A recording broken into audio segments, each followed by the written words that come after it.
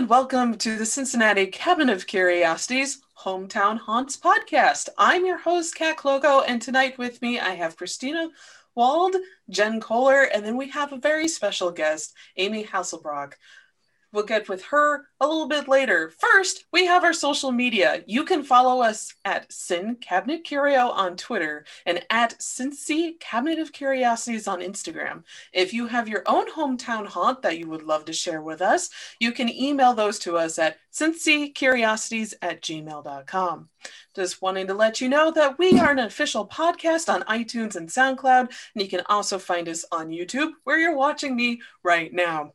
And you just need to search for Cincy Cabinet of Curiosities. Please like, review, and subscribe to us to let other people who love true crime, paranormal stories, and urban legends know about this podcast.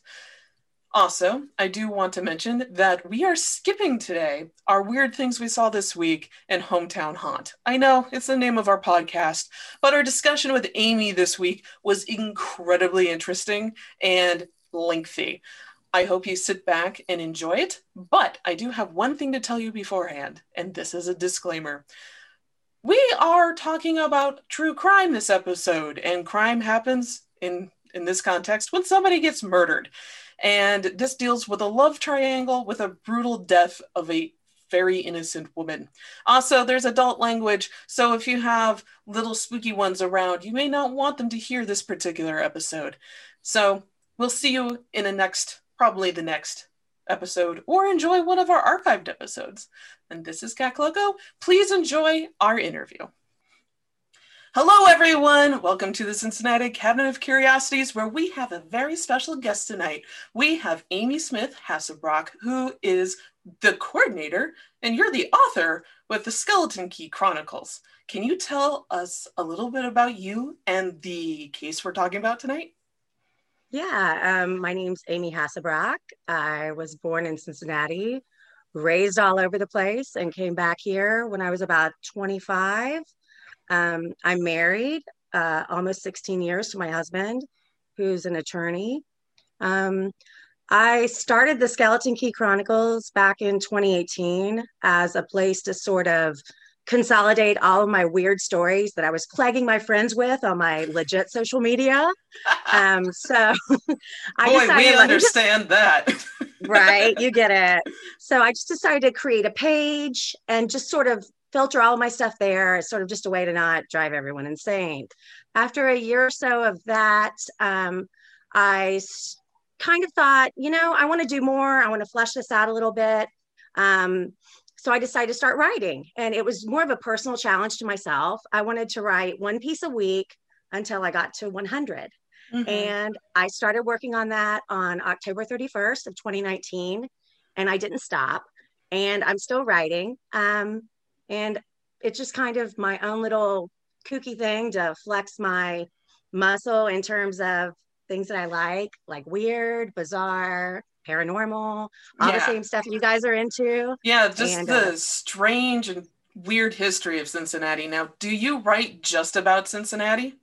No. I'm a girl of the world. I love to travel. I've lived all over the place. I went to 7 different schools growing up. So wow. I write a lot about places I've lived. I grew up in South Florida. I lived in Daytona when Eileen Wuornos was hunting.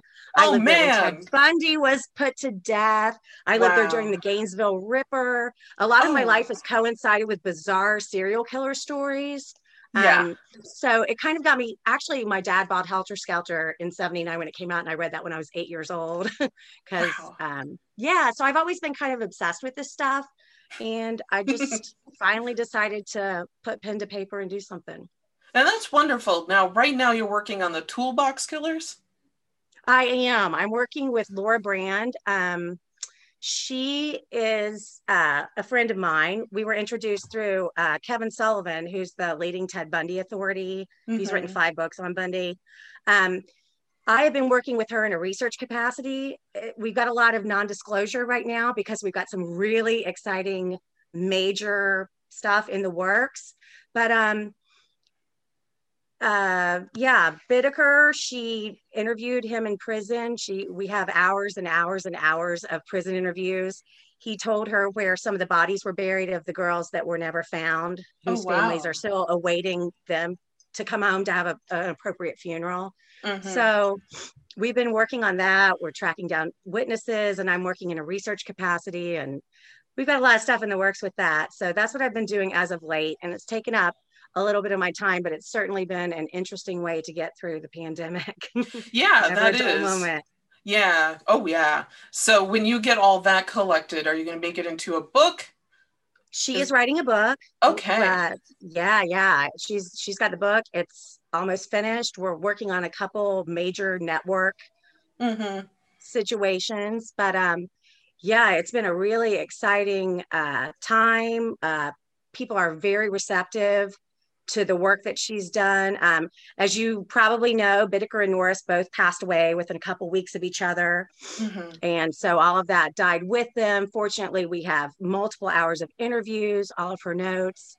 Mm-hmm. She kind of goes by the moniker Siren of San Quentin because she's interviewed countless serial killers who are dying by the day, as we all know. Yeah. I know Samuel Little just died a few days ago. So, and Yeah. when those guys die, I mean, granted, There's so many secrets that go with them. everything goes with them. And I know people Yeah. like to cheer and say this is great, but for the families of loved ones that have never been found, that door closes. So we're hoping Right. that maybe the work that we're doing can give those families at least a proper burial. I'm not even going to say closure, Yeah.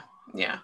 And so when that book finishes, please come back and we can talk about the Toolbox Killers, even though I know they're not Cincinnati. Sorry, Christina, but I'm interested. Maybe No, they're Jen is not. too. But they're Bittaker always was born in Ohio, though, by the way. okay. That's our Bittaker connection. was born in Ohio. So many serial killers are from Ohio. That and astronauts and presidents. Yeah. Something here that's off. So tonight we're talking about a local murderess, like a homegrown Cincinnati native who had probably one of the most twisted trials of the mid-century. Could I say that? Absolutely. And we are talking about Edith Klump. Not the most glamorous name. No, that... I'm sorry, Klump family. I know you are still around, and ouch. That's. I'm wondering what the background is on that last name, but yeah, Edith Klump, and she always didn't spell it Edyth, from what I could read. Yeah, she was Edith for a really long time. So we're going to. Where are we going to start? We're going to start at the very beginning. Let's start at the beginning. Yeah, she's known as the killer seamstress from Cincinnati. Yeah, the lady had skills. She had the skills to pay the bills, which was a good thing because she was twice divorced and had 4 kids to take care of. Yeah, yeah. So shall we start with her, or should we start with Louise and Bill? I say let's start with Edith. Okay. So we've got Edith. She's twice divorced. She's living with her 4 kids, trying to make ends meet. She's running a school. She's teaching seamstress classes at Woodward. She's waitressing at Sky Galley. She's doing it all, trying to make it happen. And lo and behold, one day, a tall drink of water walks into Sky Galley. Our main man, Bill Bergen. So here comes Mr. William Bergen incarnate, walking into Sky Galley whilst taking pilot lessons. I'm sure he came off like a big dreamboat. Daddy Warbucks type. What was one of the newspapers? He's in White Christmas. My goodness. Jen, help me. It's Bing Crosby. Bing Crosby. He was described as looking like a younger Bing Crosby by some of the newspapers in New York when I was reading through. And I'm looking at him, I'm like, yeah, I could see that. I could see it. He sort of had good features. His hairline was receding. He looked older than his 30 or 29 years, but everybody looked older back then. Yeah, everyone did. Like, the war did a lot to people. I think you're right. Yeah. So he comes walking in through Lincoln. Yeah, so he comes into the Sky Galley. I guess, what do you order? two hots and a cot over medium.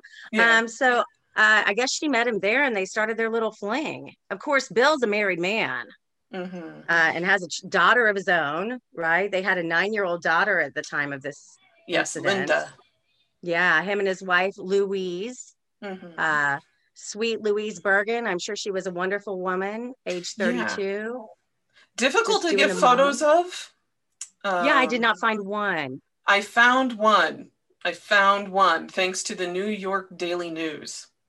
And I am not sure how photoshopped it is. It looks a bit altered. Her Does smile is it? super huge. But yeah, she was just a tall brunette, about like, what was it, 5'5", I think is how much she was. And Okay. sweet girl. She was from Galveston, Texas, and Yeah. traveled all over just like Berger did. And they Right. met in Norfolk, Virginia at a USO dance. So, Yeah, I saw they were kind of a transient couple. They had moved around mm-hmm. quite a bit, and he was Yeah. doing work for Harris Teeter Kroger Yeah. So, derivative. yeah, the colonial stores, like if you are of age, you know what colonial stores, grocery stores were, and he worked for them, and they transferred into Cincinnati in 1955. Okay. And eventually they got merged through a bunch of acquisitions, and now it's Kroger. So everyone in Cincinnati was like, yeah, they worked for a grocery chain. Was it Kroger? Well, it now is, but it wasn't in 1955. Right. When I saw that Harris Teeter, I started cracking up because I lived in Charlotte, North Carolina during my college years. And I was like, Mm-hmm. I'm not going to say what we called Harris Teeter as college kids. Oh, everyone can imagine. Right. Hairless Peter. Anyway, I Yeah. digress. Yeah. So to put some where they are geographically in Cincinnati. So the Bergens lived in what is essentially Gulf Manor neighborhood, and Edith lived in Mount Washington, close to Lunken. And she and her first husband went into a lot of debt building the house where they had that foster school going on. Right. The Yeah. child care foster home slash Yeah. probably government money rolling in if I anybody don't think looked it was into it. rolling in if she was also a waitress. But Right, but I'm just saying she didn't strike me as the type of woman that did these things out of the kindness of her own heart. she I'm just had a saying. very difficult work background. Like when she was a salesperson, she would constantly send clothing to herself. That got her fired. And then when she worked for the highway patrol, she was a secretary, and she got fired from that for causing too much friction in the workplace. Hmm. After the testimonies that we're about to talk about, I see how that was a thing. And I see how friction was the word that they Who chose because chose? this lady was a bit of a femme fatale. She There wasn't a was. man around that, I mean, I feel like every man potentially was an opportunity for her. You I know, think so. yeah, she loved men and she loved the way they made her feel. And I think she maybe saw it as a way to get out of her life and make her life a little bit easier, as a lot of Yeah. women do. Because I think when you look at what her husbands did, she just slowly was going up the social ladder with every marriage. She And was, she was. yeah, and it was tough back then because of the war effort, and then just post-war and all that. So, Absolutely. and she also gussied herself up. She started dyeing, or not dyeing, she bleached her hair up to blonde. So when you look at all these old photos of her from the trial, she has this bleach blonde. She almost looks like Marilyn Monroe's petite cousin. Petite anorexic cousin. Yeah. Without any elasticity. Yeah, that kind of. Sorry, that's too much. She has a very good resting bitch face. She does. Very hard and aged face for only 40 years. I mean, yeah. Very, very, you can tell she lived a rough life. Rough life. Yeah. And if she lost weight very quickly, that also would give her that gaunt appearance. True. Because that's what she reportedly did before she met Bill. So, yeah. Anyway. She had to go for the big catch. Yeah. So, let's see. So, with Bill and Edith, they met at basically Lunken. Yeah, When Sky Galley. My Mhm. girlfriend worked there.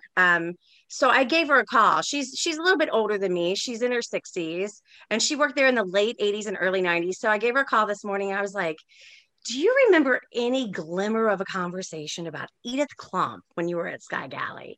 And she's like, I don't remember anything about that. Let me call the guy that owned the place. He'd only bought it for like the last 20 years of its operation. And he Mhm. hadn't really heard anything either. I was hoping her reputation, lived on at Sky Galley for the murderous waitress, but no such luck. But Sky Galley's a Oh, nice little greasy spoon inside Lunkin. I don't know if you've ever eaten there. It's great. You can watch the no. planes take off and I hear good things about being able to go there. It's a very historic atmosphere because you get that greasy spoon feel. total Unfortunately, I retro. believe it has gone out of business as Oh of yeah, it's been last gone year. for like a couple years. Yeah, Yeah. but it was great at the time and it never changed a bit is my Mm-hmm. understanding from its original incarnation in the 40s, late 30s until, they closed up shop. It was a Mm-hmm. typical lunch counter, the chrome stools with the Naugahyde Yes. upholstery. It was spot Yes. on. So I think some sad of their it's gone, signs but are still up, but the entirety of Lincoln Airport is just a fun blast from the past because it has I all know. of that Art Nouveau look to it from when its heyday when it opened. And Yes. Christina is mentioning in the chat that the Urban Sketchers sketched there quite a few times, and I went there for the air shows. So yeah. So they probably met at Sky Galley and struck Mm-hmm. up a conversation. And according to Bill and his testimony during the trial, he liked to keep away from Louise as much as possible. Like he was in a bowling league, he was in a band. He didn't like the fact that he had to do so much. Like Louise would ask if she could go with him, and he was like, no. And then he also would sometimes have dates on the side that was never serious. So I'm wondering if Edith started out like that. Mm-hmm. Just like a side piece, you mean, and Yeah, graduated to him yeah, moving in. yeah. Yeah. And yeah, so they started their affair in 1958, in April, it looks like, of 1958, and they moved in May, didn't they? Yeah, it's my understanding they just dated 3 months before the shit hit the fan. Yeah. And it was that first encounter. Is that when Edith met Louise for the first time? Was when they went to go pick up his stuff? See, I thought they met the first time when the whole bank records debacle started. I thought that's when Louise Bergen became privy to Edith's existence. I didn't know that they had any sort of commingling prior to that, I but think they it was very well may very have. limited. It may have just been like, "Hey, look at you taking my husband's stuff out of our apartment." Oh So my God, can you imagine? I would be out there beating on the car yeah. Well, she, over my dead according to body. one testimony, she was very much Dolly Parton Jolene, just like, don't take my man. He's my stuff. What am I supposed to do financially? Louise worked as a bookkeeper for a transit company that was local, and she did have her mom who would occasionally come in and watch her daughter, Mm-hmm. but yeah, she was just like, Edith, please don't take my dude. He's mine. We've been married for 10 years. Like, we have a kid. And Edith is like, I like him a lot, so he's coming with me, and just collects him and takes him off to Mount Washington. Right. And he It's lived just there all amazing. summer. Yeah, he lived there all summer. And, she was going to lose that house because that was Edith's marital home with her second husband. Mm-hmm. And she wanted, it was Splitsville for the two of them. She wanted to buy out his portion of the home, but, and women couldn't walk into the bank and get a loan back then. Right. It didn't happen. You needed a husband, you needed a co-signer. Hell, you couldn't even buy a vacuum cleaner without your Mm-hmm. husband being home for the Kirby vacuum man. So, it was a different world back then. Women couldn't agree to anything. They couldn't be signatory on loans Mm-hmm. without their husband coming in. And that's when she got Bill Bergen to masquerade as her husband for all intents and purposes and co-sign on this loan for her so she could get enough money to buy her husband out of that house. Mm-hmm. And it's my understanding that that loan went through and that the bank contacted Louise Bergen, being the real Mrs. Bergen, and, you know, probably saying something to the effect, hey, we've got your loan paperwork or something like that. And that's what led her, you know, to find out, I didn't take out a loan, you know, kind of situation. Right. So that was the testimony from, I believe it was her coworkers, who said that she had gotten a phone call late on October 30th, like around 4 p.m. And she was very quiet on the phone. And you know, when you're getting bad news, you're just sitting there like stiff, and you're like, And she made it to like 5 o'clock and then just beelined it out in the old Oldsmobile to meet with Edith. Yeah. And that's where we have event number 1 take place. So, yeah, that was, could you explain what that first timeline was? Well, I can try. There's 2 schools of thought with the timeline, and I don't want to spoil the ending. But the initial timeline was that some sort of altercation happened between the 2 women at an area called Caldwell Park, which Caldwell Park is sort of up off of like in the north side area. It's nowhere near Anderson. Right. Isn't it like North Bend Road area? Exactly. It's off of North Bend. Okay. So then the other school of thought is that all of this occurred off Stratford Road in the Anderson Township area, which is off of 4 Mile just south of I-275, which these are 2 polar different areas on the, you know, the loop that is 275. We're literally dealing with 2 different areas. But regardless of the location, we know what went down. And that was a big time altercation between the 2 women at very least, possibly between the 2 women and Bill. I still think he was probably there. And it ended in Louise's death. There's a lot of discrepancy about that too, in regards to manner of death, time of death, how long did she live? There was a gunshot wound to the lower jaw. She had been beaten badly. When her body was found about 45 miles northeast of the city on the shores of Cowan Lake, of all places, nowhere in the Cincinnati metro. This is out there. She had been doused with gasoline. She was partially burned. She had obviously been beaten. The coroner's results sadly showed that it appeared that she was alive when she was set on fire because of what was inside of her lungs. That's how you can tell, are they breathing or not? Is there these carbon particles inside the lungs, which makes for an interesting and extremely horrific death, because it appears that perhaps, at least according to prosecutors, that Louise was in Edith's trunk for up to 18 hours before being dumped at Cowan Lake, which is a whole other situation. Yeah, so that goes with the scenario number 1, which is it's just Edith and Louise, and they go to, that was a Caldwell Street. Yeah, Caldwell Park. Caldwell Park. And they, according to Edith, basically, they are sitting in those bench seats of those really big old boat-like cars that they had back in the 50s.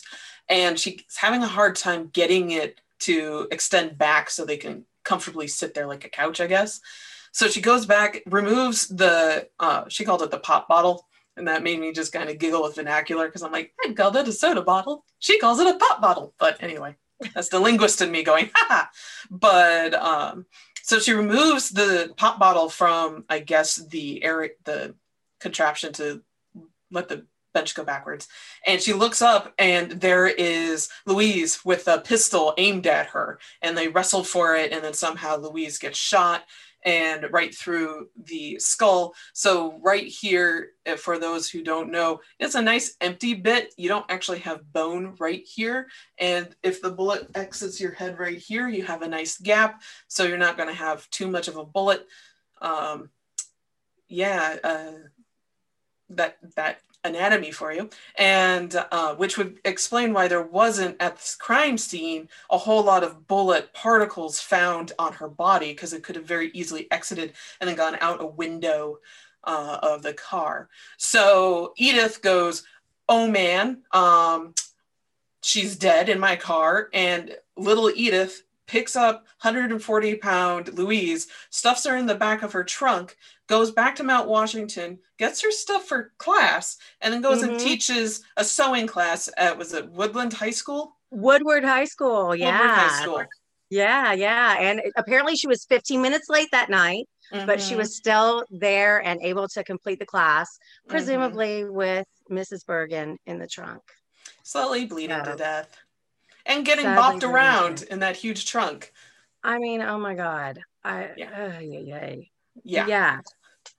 So I still find it hard to believe that slight Edith was able to put Louise in that big ass trunk. She didn't skip arm day. She did skip arm day. I've seen so many videos of her. She's spaghetti arms. Yeah, she's very petite. But so yeah, I don't know, adrenaline could have done something, like if she had been alone.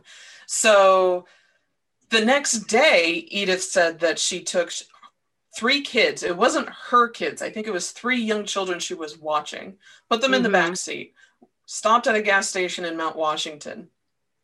Got a gallon of gasoline. Took Louise's body up to the shore of Cowan Lake. And then dumped the gasoline, the newspapers, and the rags that were found at the scene off the street, lit her on fire, and just left. Right. And we all know how hard it is to burn a body. It has to be at least 1,000 degrees Fahrenheit for at least 6 hours to completely cremate a human body. 1 gallon of gasoline isn't going to cut it. Right. And you can't do that with exterior air temperature. That is in an area that's built for cremation. Exactly. Yeah. So obviously people didn't know then what they know now about body disposal, or she may have picked a plan B. They didn't have body farms back then. So no, I know they didn't. Tennessee Body Farm. That's another show. Yeah, it is. Anyway, so that's the actual story they went to trial with, correct? Absolutely. That was the story. The murder occurred at Caldwell Park, inside the vehicle after an altercation just between Edith and Mrs. Bergen. But things changed after the trial. You know, both Edith and her lover were given a lie detector test. Yes. He passed his with flying colors, according to the police. She failed miserably multiple times. And with that failure, she confessed. And her confession was that the gun went off accidentally at Caldwell Park. And she proceeded to tell the story about taking the kids up to Cowan Lake and setting her afire. But things changed radically before the trial, really. In jail, she started recanting her story. Which was kind of, it's really pretty normal for people that are kind of, taking the fall for something. She kind of started changing her tune, and she eventually changed the story completely, saying that all of this was done at the behest of Bill Bergen. This was Bill Bergen's big idea. He wanted his wife out of the picture, and he knew that he would be convicted for the murder, but her being a woman, you'll probably get away with it. So we're going to make you the patsy kind of situation. And Edith, clamoring for the love of someone, like she seemed to constantly be doing, went along for the ride, at least in the second version of the story. So, yeah, quite literally went along for the ride. So in the second version of the story, they go to the lane that starts with an S. It was Stratton, I think, Stratton in Anderson Lane. Township. Yeah. Yes. And I did an interesting little map quest, and I saw that this Stratton Lane is literally 1.5 miles from where Edith's house was on Bloomingdale Road. Oh, wow. Her 1751 Bloomingdale, literally, you come out of that neighborhood and you go south on this Stratton Lane, Mm-hmm. and boom, there's this park right there that comes up as the pin drop for Mm-hmm. this detective. You heard about this other detective that had worked, and then he had worked on the case originally. And then once the governor got involved, they had released some more information and some crime scene photos. And this guy, I think his name was Schulte, Mm-hmm. said, oh, wait, that looks familiar. That reminds me of another case where we Yeah. found a bunch of stuff in the roadway. Yeah. Well, this is the location where they found all of these items in the roadway, heretofore never even connected with this Mm-hmm. Edith Klump case. Yeah. This is apparently going on up north, and then they find a piece of clothing, they find half of a necklace, and some Mm-hmm. other things, really just like an hour and a half south of Edith's Wasn't there house, blood on the road or a too? mile and a half. Um, I don't know if there was blood on the road. There may have Because it was been. something, I thought there was blood on the road that actually caused the neighbors to actually call the police and collect the evidence to begin with. It was a disturbing of enough Oh scene yeah, that, there was a bloody blouse or a bloody piece yeah, of clothing. yeah, and Absolutely. they were just like, holy crap, what happened here? Because this is 1958. This stuff doesn't happen in Cincinnati yet. Right. So, yeah, so they found that half of a necklace, which turned out to be extremely important evidence. Absolutely. It was an important piece of evidence because apparently it matched the half of the necklace that was found on Louise Bergen's charred remains. Hmm. Yeah, they identified her from that necklace and her luggage keys, correct? Well, and I know that they also got some forensic odontology. She had dental records with a former employer, believe it or not. Ooh, And the actual definitive identifying her as the decedent came through dental records. And I yeah. mean, like, what employer keeps your dental records unless you're like Colgate? I work for Colgate, but anyway, that's old people joke. But yeah, and everybody had reported her missing too. Bill had reported her missing. Her family had reported her missing. And, Yes.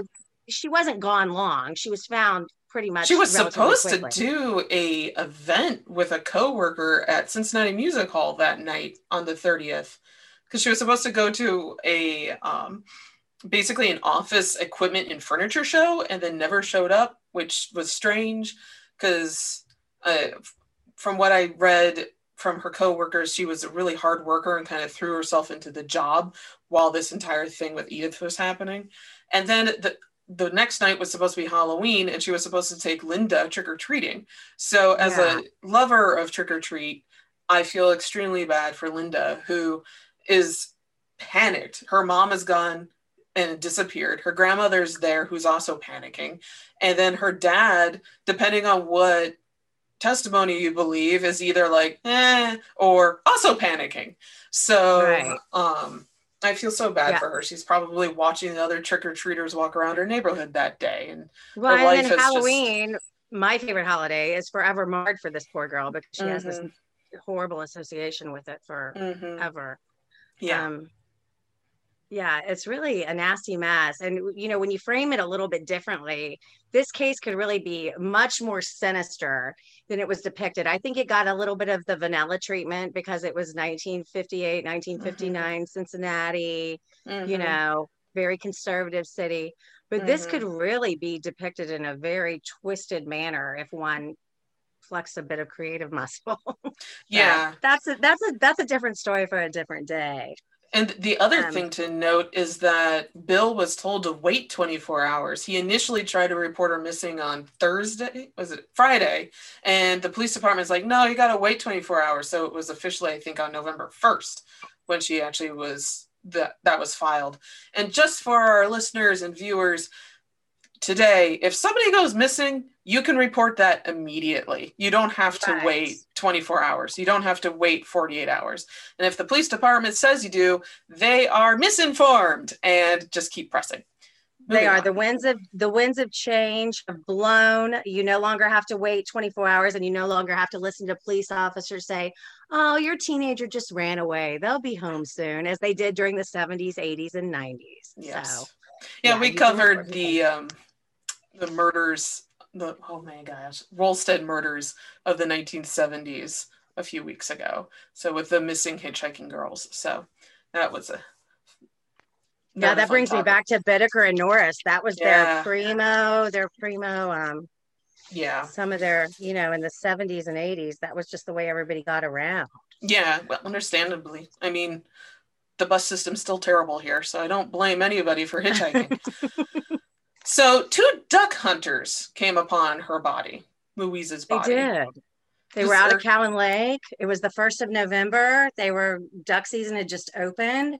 They were ready to go out and shoot some quackers.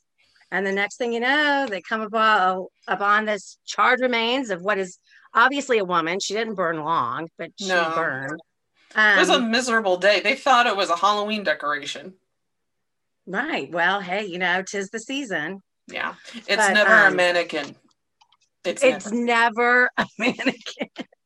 Except once, which was Amy out on Dyer Road. There literally was a sex doll there. And I wrote about that on my blog.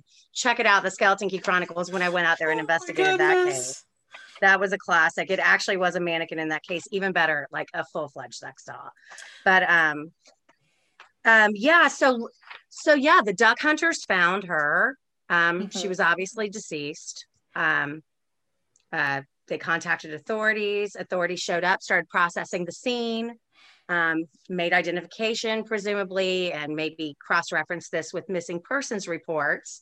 And they determined, even before the forensic odontology came in, that it was indeed Louise Bergen, wife of the one and only Bill Bergen.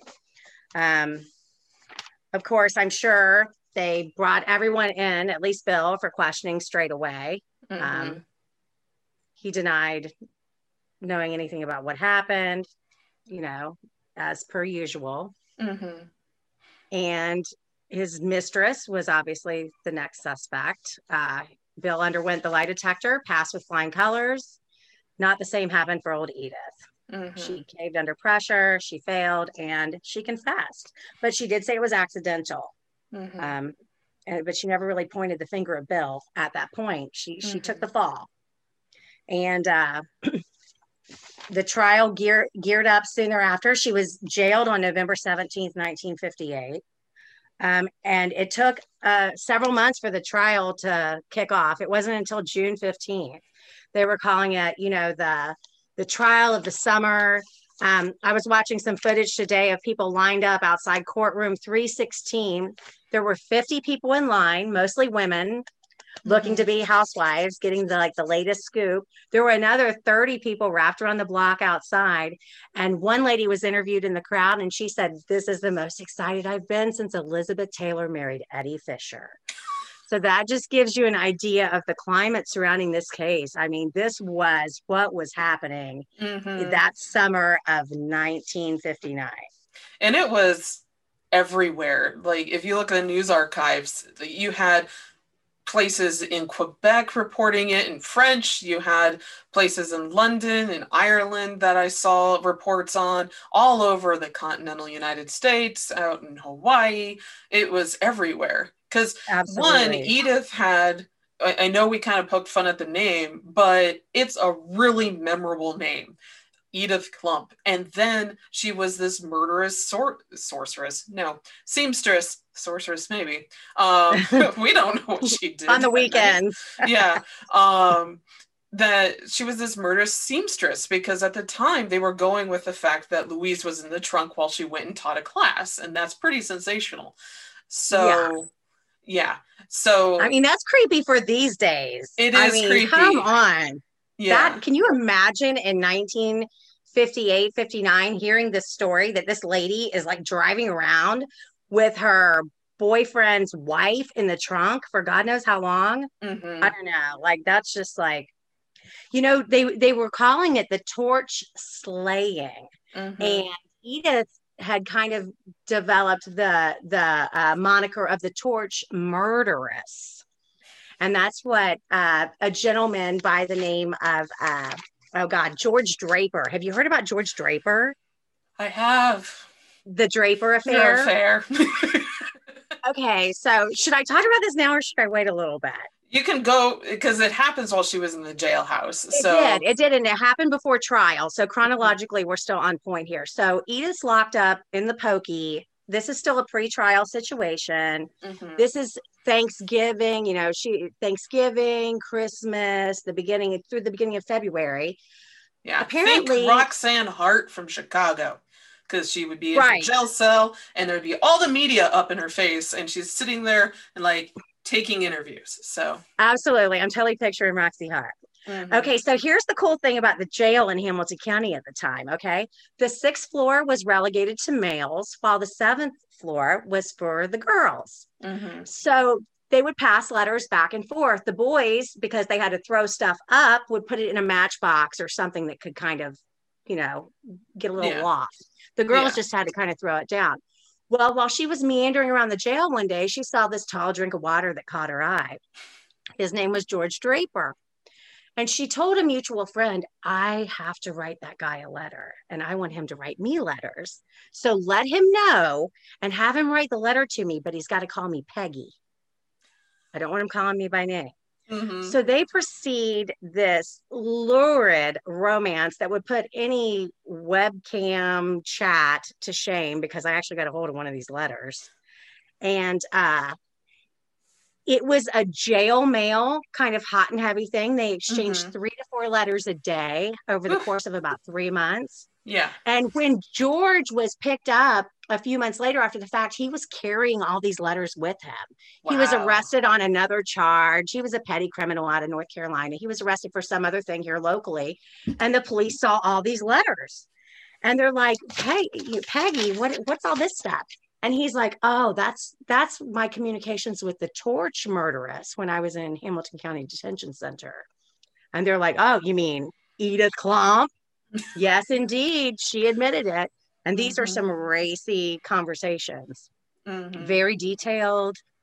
She goes into grandiose details using lots of adjectives about how she'd like to spend her enchanted evenings, maybe when they're not incarcerated. And how they're going to meet when they get out of this joint.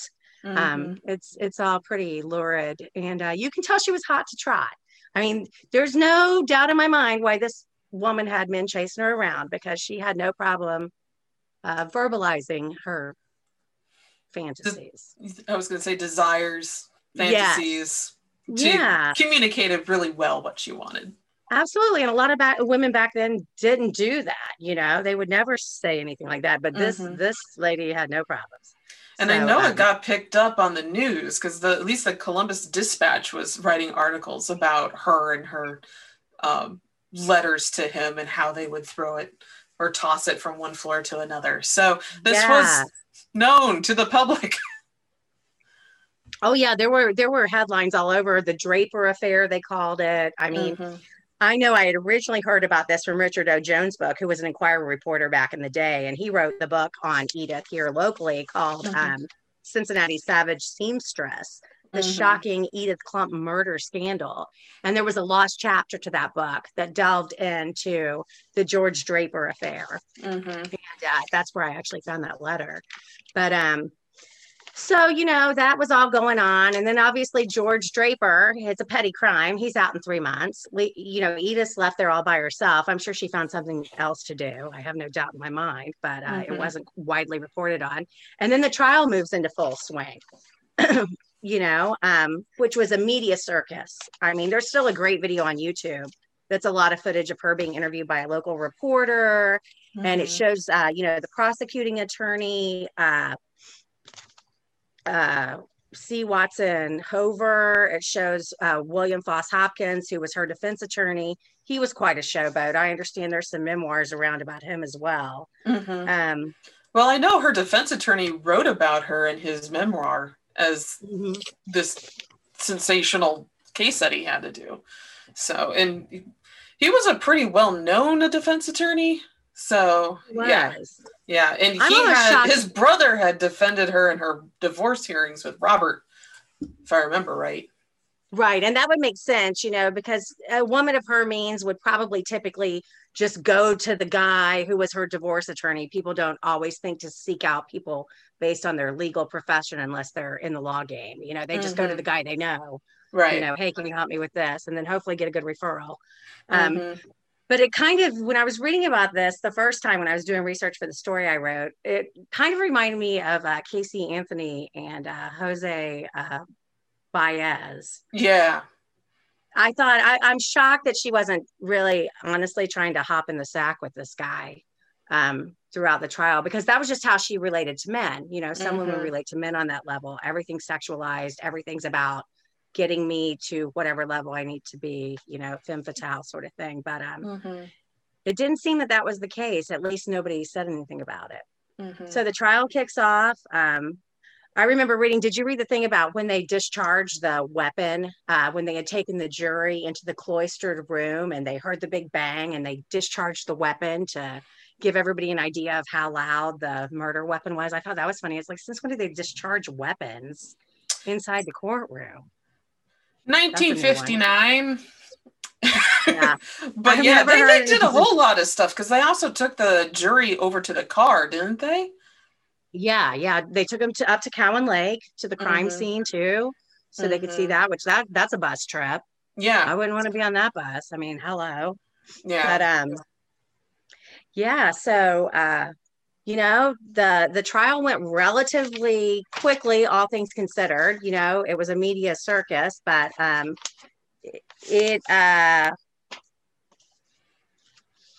everything was pretty much a wrap within, what was it, 3 months? Yeah, it moved very quickly compared to our modern trial system, which is so slow. And because you didn't have appeal after appeal after appeal and going to all the courts. Now that did happen later, but not at this stage. So right. Is this the stage where she is talking to the Reverend, the minister that was at Hamilton County Jail? Well, she was convicted of first-degree murder, which at the time was mandatory death penalty. Okay, a date with Old Sparky. There was no way around it. And that's what its name was, Old Sparky. Oh, I know. Old Sparky. It's the ubiquitous name for all electric chairs around the United States, not just Ohio. So everybody just use the name Old Sparky. But she had a date with Old Sparky, and her death date was to be January 6th, 1961, which was a Friday. Well, lo and behold, Edith somehow charms her way onto the desk of the governor of Ohio at the time, DeSalle. We've got Michael DeSalle, who was our governor at the time, and Edith made a plea for clemency. She made her plea for clemency, and he took a look at the case. And DeSalle was an interesting cat. It was a political year as well, which that's a whole side saga. But DeSalle was really down with the sodium pentothal thing, sodium amytal, sodium pentothal, aka truth serum. It was used widely back then. And he thought, oh my God, Edith Klomp, perfect. Let's get her on the sodium amytal. She can tell the truth. I'll have my guy there interviewing her. I'll be on the phone. We'll listen to the whole interview. And then January 4th, 2 days before her date with Old Sparky, she submits to the sodium pentothal testing and undergoes the truth serum and tells a totally different story. Now, this is when that location over off of 4 Mile came up, where the necklace and everything came back into play. Right. And because the evidence was corroborated. I mean, that's corroborating evidence. Hello, this lady's half of the necklace is here, and this lady says that. The governor found that extremely compelling. And based really, on that really germane bit of evidence, he decided that Edith was not guilty. He lowered her sentence. He took it from level 1 down to a 2nd degree. And between that and the time that she had served, Edith was out of jail by 1971. So she had to spend some time in there, but it made her eligible for parole. Taking that from a 1st degree down to a 2nd degree allowed her to be, she could be eligible for parole after a decade. And sure enough, she was granted it. And she was released. To her daughter in Batavia. Yeah, I saw that. Yeah. Yeah. So yeah, I saw that. Yeah, and to her daughter and son-in-law in Batavia, and then eventually she found another man in And hightailed it to Kentucky. Kaintuck. Yeah, built a log cabin in the woods and stayed with him until she died December 24th, 1999 of cancer at the age of 81. So I'm looking actually for what happened to Bill, because in that truth serum, they actually tracked him down to Washington, D.C. at his new job. And so he ran away with a 19-year-old girl. He ran away with a 19. He eventually married her. He was 32 good. At the time. Different times, but still weird in my editorializing here. That's really weird. Anyway. Yeah, that's a bit much. Yeah. And he consented to doing the truth serum. It's just then he lawyered up and his lawyer just threw it into purgatory, and they just couldn't get any court to chase him after it. So I'm telling you, tomorrow I'm going to find Bill Bergen. Yeah. I guarantee I'm going to find his death certificate is what I'm going to find. Yeah. And if you do, please let me know so I can sleep at night. Because I spent the better part of today looking for him. And the last thing I knew about him was when he was working as a government contractor for computer programming at the Department of the Navy, 1961. And I was looking he was in Maryland, and in my own notes, and I'm looking. They were all around the Eastern Seaboard, weren't they, those two? Yeah. Rockdale, Maryland. So if you happen to know a Bill Bergen and a extremely young wife, his full name was William Henry Bergen. I guess I shouldn't be naming names here to set anyone. We'll edit that out. Yeah, we'll edit that one out. But you know what? If I do find something, maybe we can add that. Yeah, I'm pretty quick, and I've got access to Westlaw, NexisLexis, all the heavy hitters. I should be able to find them. Yeah, because I was checking out because I do a lot of stuff through the Ancestry bits, and if I can find a relative, I usually find him pretty well. And going that route and using newspapers, and oh my goodness, Bergen's pretty common though from an ancestral name. I know, and there's a Bergen County in New Jersey, and he's from New Jersey. Mm-hmm. Good Lord, that made it so much. I was like, Bergen, New Jersey, and then it just came out with 500,000 hits, and I'm like, what have I done to myself? I'm not gonna find him in this. So it took a while, but I did manage to find the last known bit of him, which was in 61. But if we can always have you come back on with an update, we'll be like Unsolved Mysteries. Oh my God, that's my life right there. I live for coat. That stuff. Yeah, Robert Stack. Yeah, there's a trench coat and have the great 80s synth. Oh, man. Oh, my God, yes. Smoke. Yes. All the smoke. Oh, yes, that'd be fun. Oh, yes. So, Christina and Jen, would you like to come back and join us with our questions? Yes. I wanted to see your face, Jen, when we talked about how Louise was basically burned to death while alive. That is bad. Yeah. Bad. I could only imagine your face. Did she drop off? Were the kids in the car with her? In the back seat while she did that? Yes. According to her testimony. Okay. Road trip, play date at Cowan Lake. Well, didn't Cowan Lake get selected because they had picnicked there before?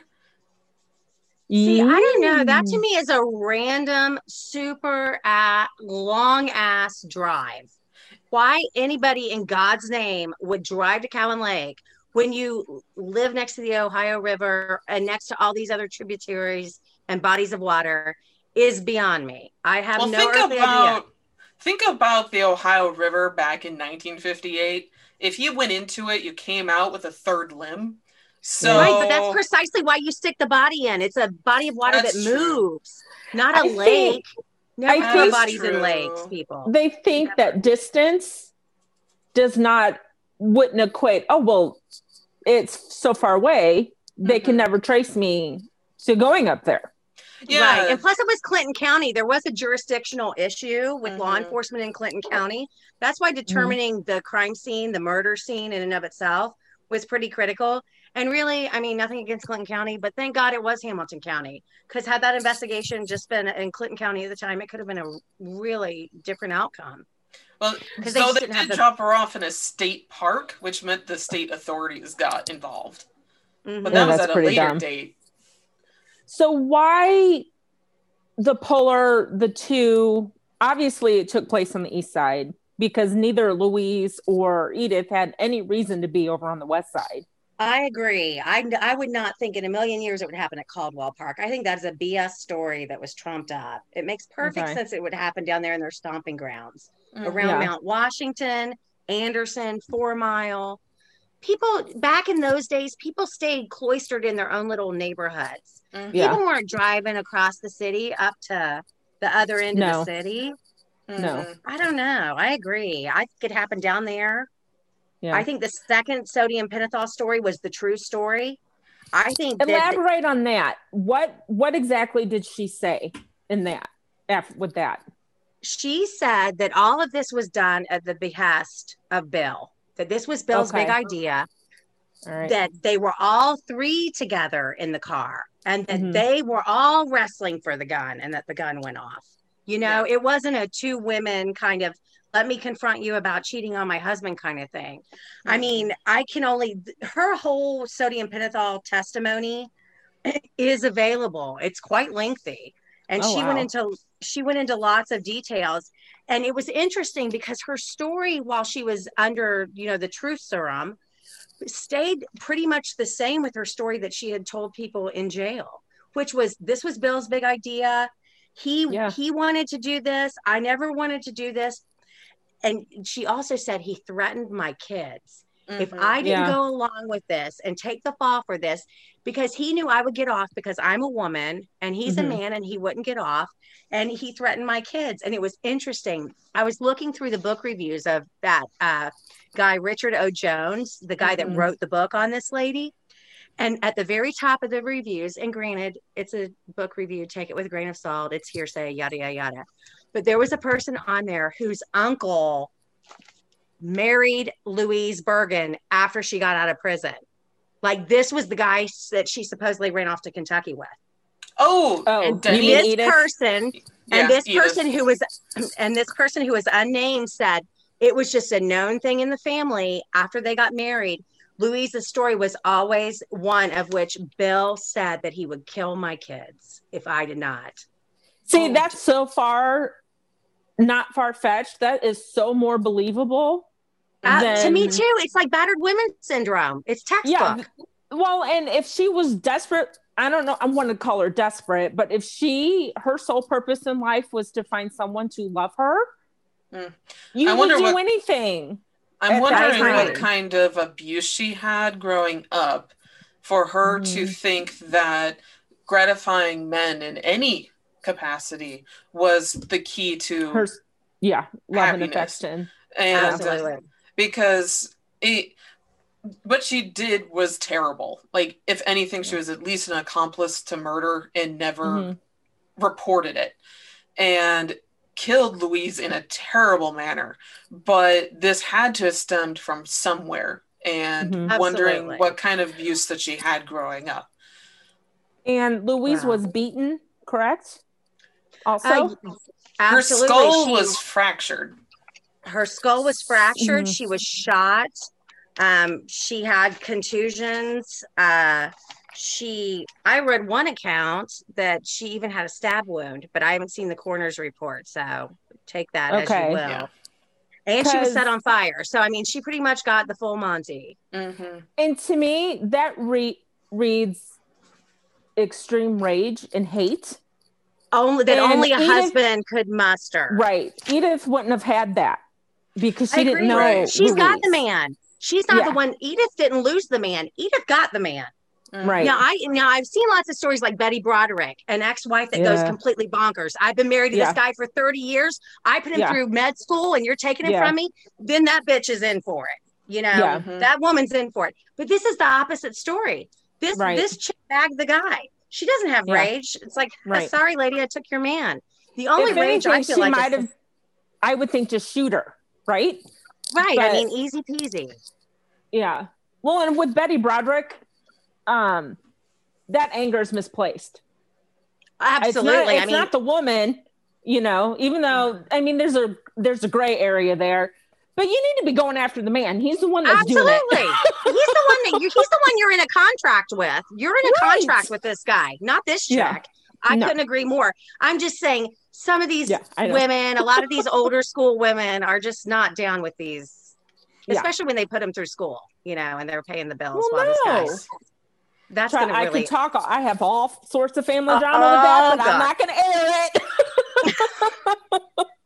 But yeah.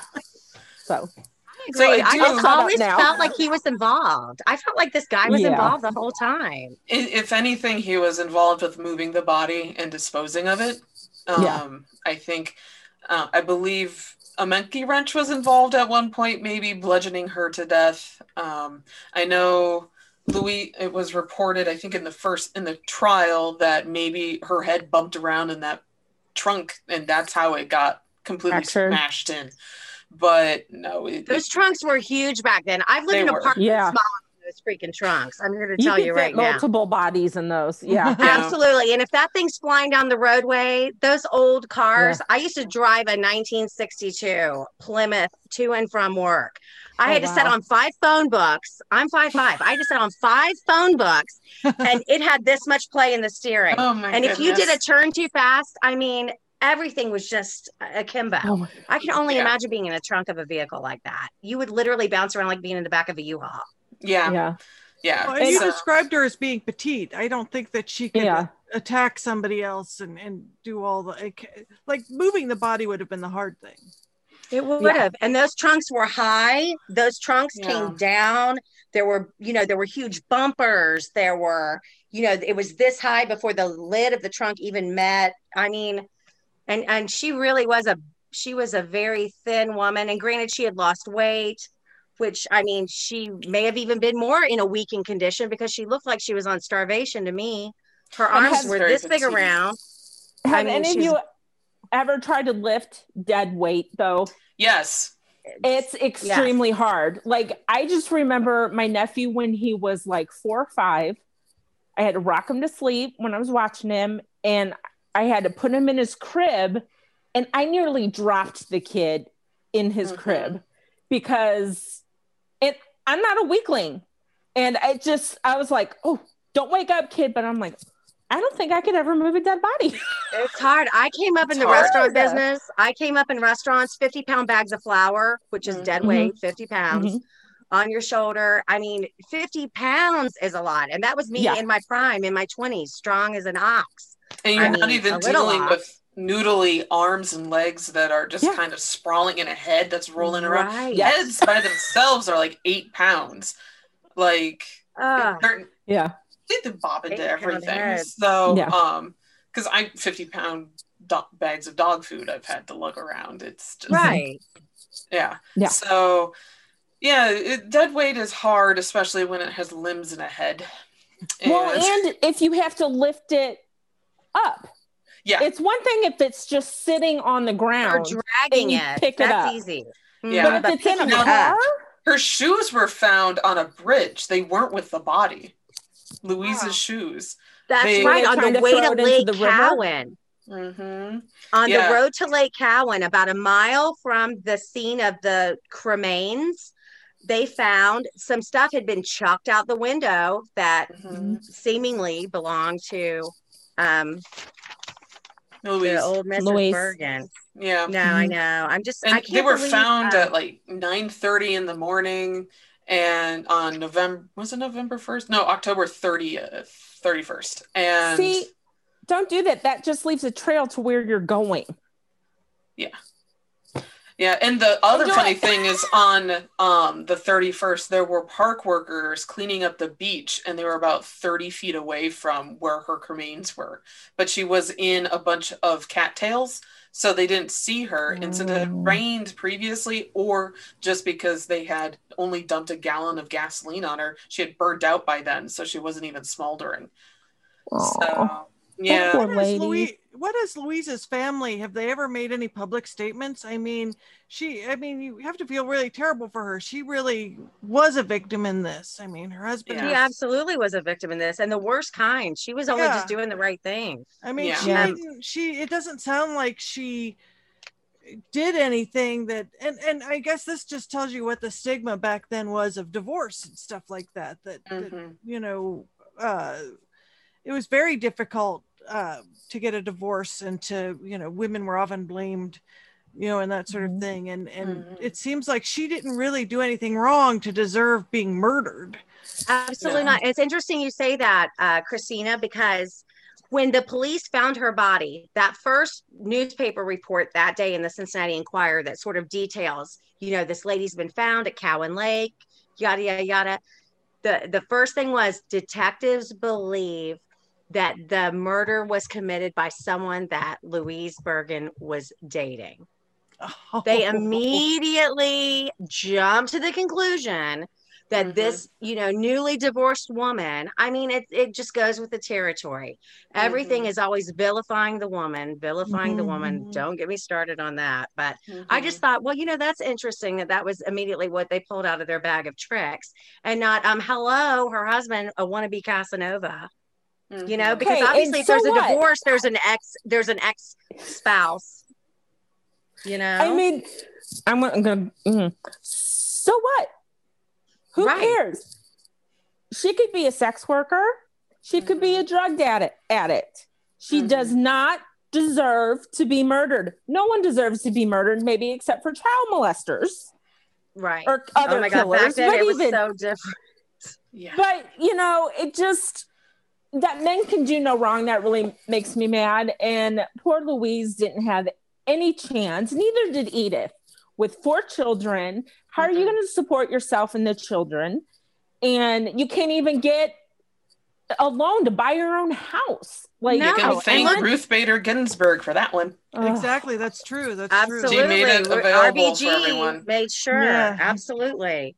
Yeah, but you know, that's sad. It is sad. And here we sat, and look who got off scot-free. Yep. Yeah. Look who got off scot-free. I mean, to the point where we can't even find him right now in official records. I checked the Navy records because he's a Navy vet. He worked for the Department of the Navy as a computer programmer back in the day when computers were just emerging. Cannot find the man. Now, there is an attorney with his name that's also in Maryland, but I don't know if that is him. But no, because he's still alive and working. Speculation. Complete speculation. Did he change his name? I don't know. It certainly was a lot easier to disappear back then than it is now. True. But I was able to still find both Edith and Louise's birth certificates from the 19-teens. So it's not completely impossible to disappear as it used to be. Because now with all this digitizing of everything, we can find it if you know where to look. Well, I'm going to tell you, I'm sorry, as far as that, working at the Enquirer and knowing that a lot of the digital, maybe I shouldn't say this publicly, but a lot of the digital stuff is not being saved.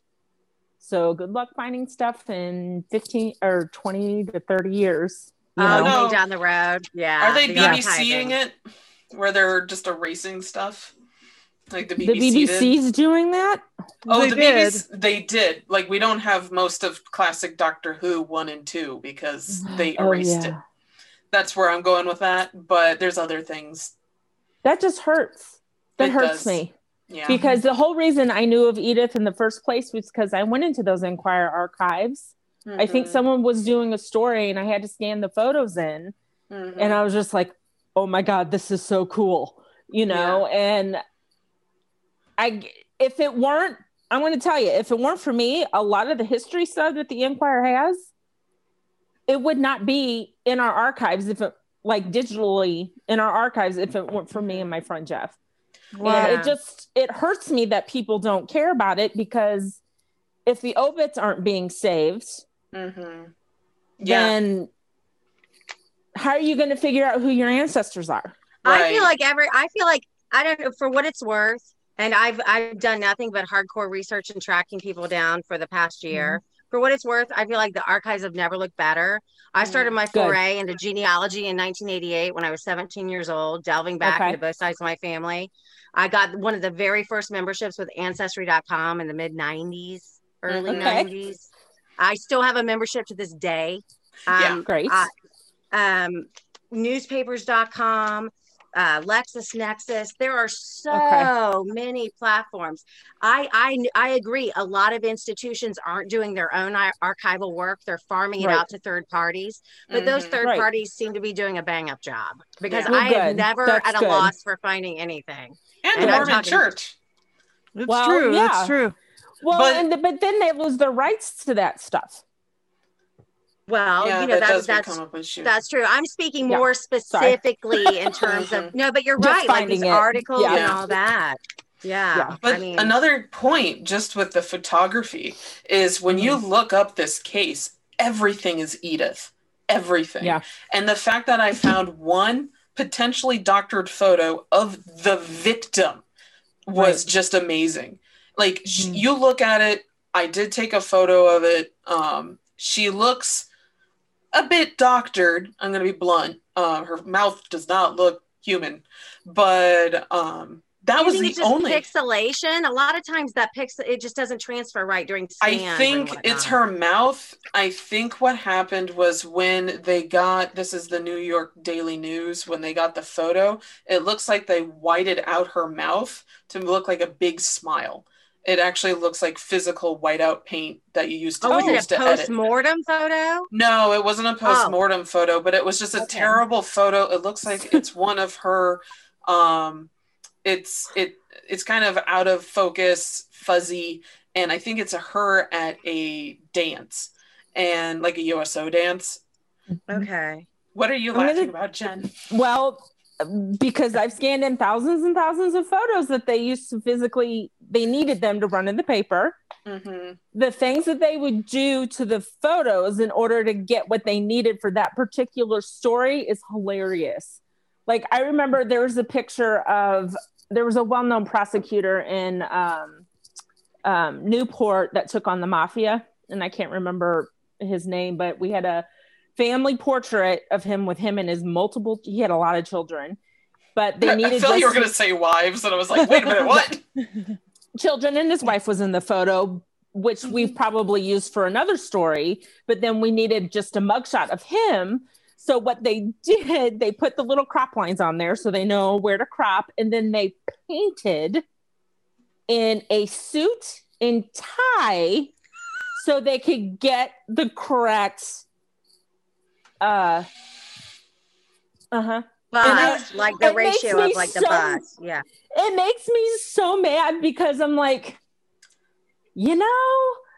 granted, I understand why they did it, but you're ruining the original photo.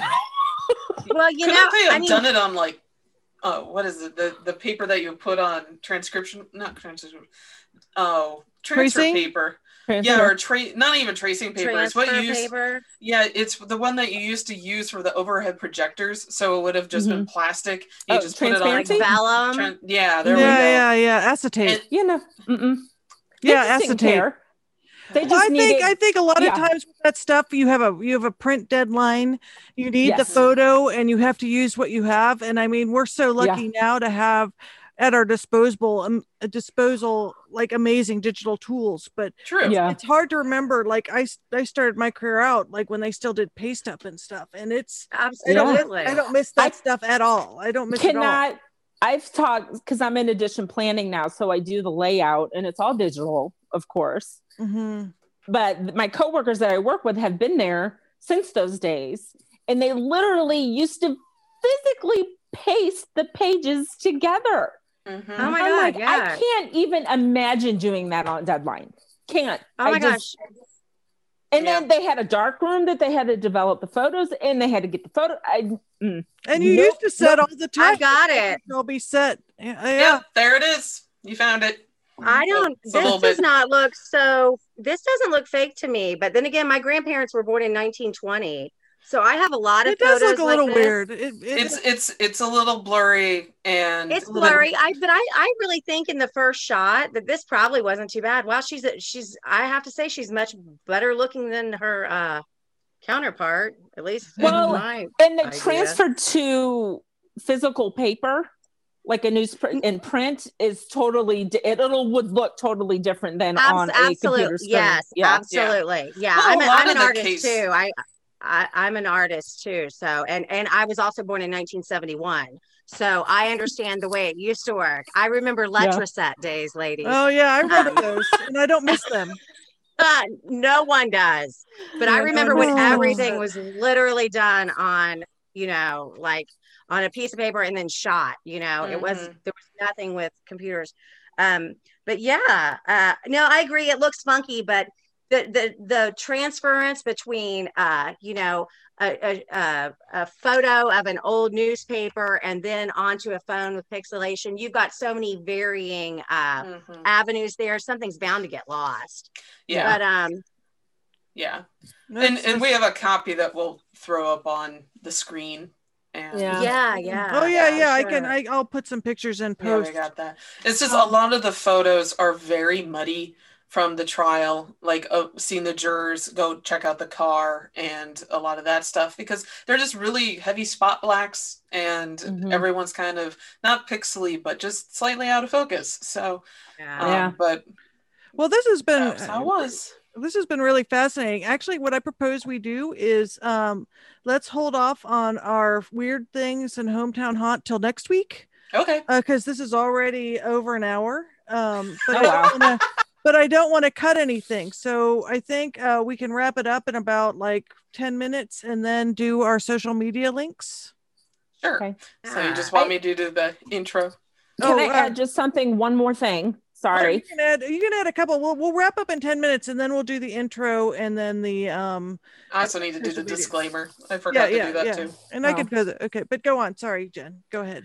Well, just going back to so many photos of Edith, because it's so sensationalized for a woman to be a killer. One, statistically speaking, women do not shoot, stab, or burn bodies. Men do. Women statistically poison. But also, I know this is an issue in the true crime community where they focus too much on the killer because they did such a heinous act that they really just don't you really don't know about the victim, and it's kind of, they're almost there as a prop, and that needs to change, because the more you know about the victim, the more they're humanized, the more you realize this is a person. They have people that love them no matter what situation in life they were in. Someone loved them, someone cared for them, and it just try to take the focus. So granted, I am fascinated by killers and I always want to know why they're like that, but they're not heroes. They're not heroes. Absolutely not. No one to look up to. No. And it's kind of, especially in this digital age, it's a little worrisome that some people look up to that. That's all. Yeah. No, that's a good way to end. No, yeah, that's a great way to end. And although I do have one question before we go, because the sodium pentothal interested me. Is that something that, like, did they ever find out what the efficacy of that was? Was that just like the 50s were a time sodium pentothal, people were getting that pre-surgery. I had that in a surgery in 1987 for my anesthesia. That was very commonly used up until 1989-ish for just complete knockout anesthesia. If it's dosed at a lighter volume where they're not trying to knock you out, it's more of sort of like a running, sort of babbling drunk in vino veritas sort of state that that people are lured into. But it was very much a common drug, sodium amytal, sodium I want to say fentanyl. It's not fentanyl. It's sodium pentothal. But yeah, it was a very common. It was really how people. It was a analgesic prior to surgery. Mm-hmm. But does it have any efficacy now? I mean, is it still used for training? No, absolutely not. Okay. Because I was wondering, I mean, that seems like you said that the governor, it was sort of a fad. And so I was curious. It was, and he used it with Sam Shepard too. The murdering doctor up north, Sam Shepard. That was the huge case. The governor wanted to, that was his big idea. We got to give this to Sam Shepard. It's going to crack the whole case. Wow. This governor was really into sodium. Maybe he owned rights with the sodium pentothal distributor. Who the hell knows? No, go ahead, Christina. Sorry. Oh, I was wondering if there's ever been a movie or anything made on this. You said there's been some books written about it. So there's an episode of Deadly Women where they did, the University of Cincinnati has a very large case study of this particular crime. And they interviewed the woman who manages it. And it came out around 2012, 2011. I do know it's season 6, episode 17. It's midway through the program. Unfortunately, I couldn't see it because it's not streaming anywhere. But I watched it today. It's streaming. Where is it streaming? I couldn't find it. Discovery Plus. Let's put it in the notes. Yeah, let's put it. Yeah, that's probably where it's streaming. That's why I couldn't find it. Just launched and it has Investigation Discovery. No, I watched it today. I saw it originally when it came out. It's called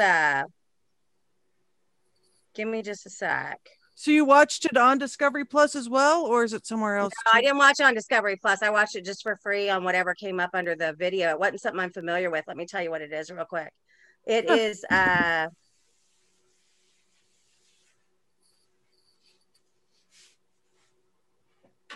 if it's Daily Motion, I'm going to laugh.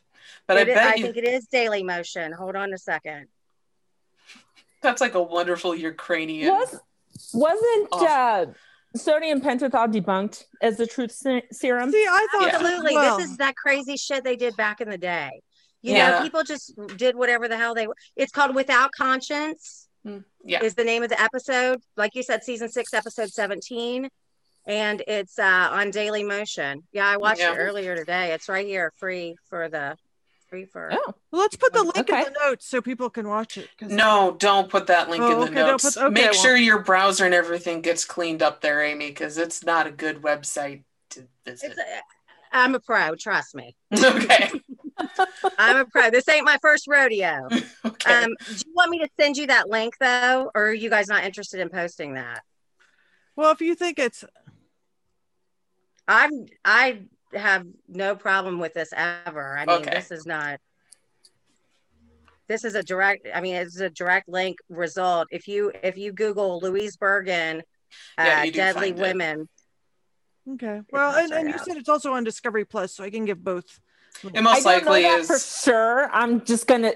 That's an Investigation Discovery show, correct? Yes. So I think that's under the pantheon of Discovery Channel. Okay, because they literally just launched a streaming service, and it has all yesterday. Wow. Yesterday.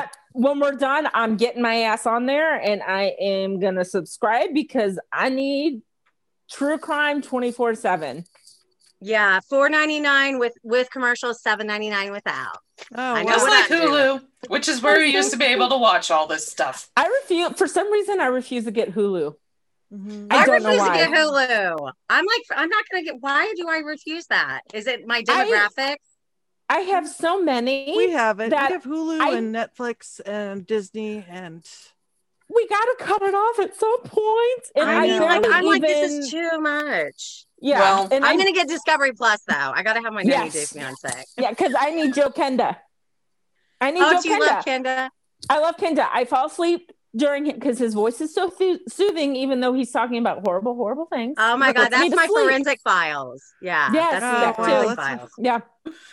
Well, this has been super. We're so glad that you came and talked to us today. Yes. Come share more strange stories with us in the future. Oh my God. I love it. Was so fun. I'm sure, Jen, do I speak for both of us where we're happy to have a true crime aficionado to sit and just talk true crime without a whole lot of horrible looks and judgment from our significant others? Well, I don't have one of those, but I will tell you, when I wear my favorite murder sweatshirt, I had someone ask me once when I was working at Amazon. She asked me, what's that? I'm like, oh, it's a true crime podcast where they talk about murder. And she looked at me like I had 3 heads. Mm-hmm. And I'm like, okay, you don't understand. That's cool. Yeah. But that it, whatever. Yeah. Well, I'm a true crime aficionado. I've been doing this way before it was cool. And I've been developing an encyclopedic knowledge of these crazy cases that just for some reason deposit in my brain. And I don't know why I retain some of this bizarro knowledge, but I love it. And I do honor the victims. I mean, and the more I worked on this Bittaker and Norris case, I mean, that really brought that into the foray for me, dealing with these poor girls that are 15, 16 years old, just babies, and the vile things that they had to tolerate before their deaths, and their poor families that just waited for them to come home and they never showed up. So sad. There's never a good reason to kill anybody unless it's a creepy pedophile or self-defense. Someone breaks into your house and is trying to hurt you. Sure, right. Mm-hmm. Shoot them in the knees. That's my motto. Yeah, or just shoot them once and run. You don't need to go all ape shit and stab them multiple. I like your. Jason style. I love that you're stabbing too. I mean, such an intimate way to kill an attacker. Okay. People tell me, they look at me and go, "You scare me." I'm like, I am a perfectly nice person. Yeah. I don't ever want to hurt someone. Yeah, I totally have been told that too. Yeah. Creepy girl. on that note, everyone, thank you for joining us for another wonderful and very educational episode of the Cincinnati Cabinet of Curiosities Hometown Haunts with our guest, Amy Hasselbrock. Thanks for having me. Yes, thank you. It was a lot of fun, ladies. You can check us out on our Instagram and Twitter, and all of our information will be in the links below in the description page. So thank you. Have a good night. Bye-bye. Bye. Bye. Be sure to check out my blog, The Skeleton Key Chronicles, at theskeletonkeychronicles.com, and follow me on all social media platforms. Thanks, guys.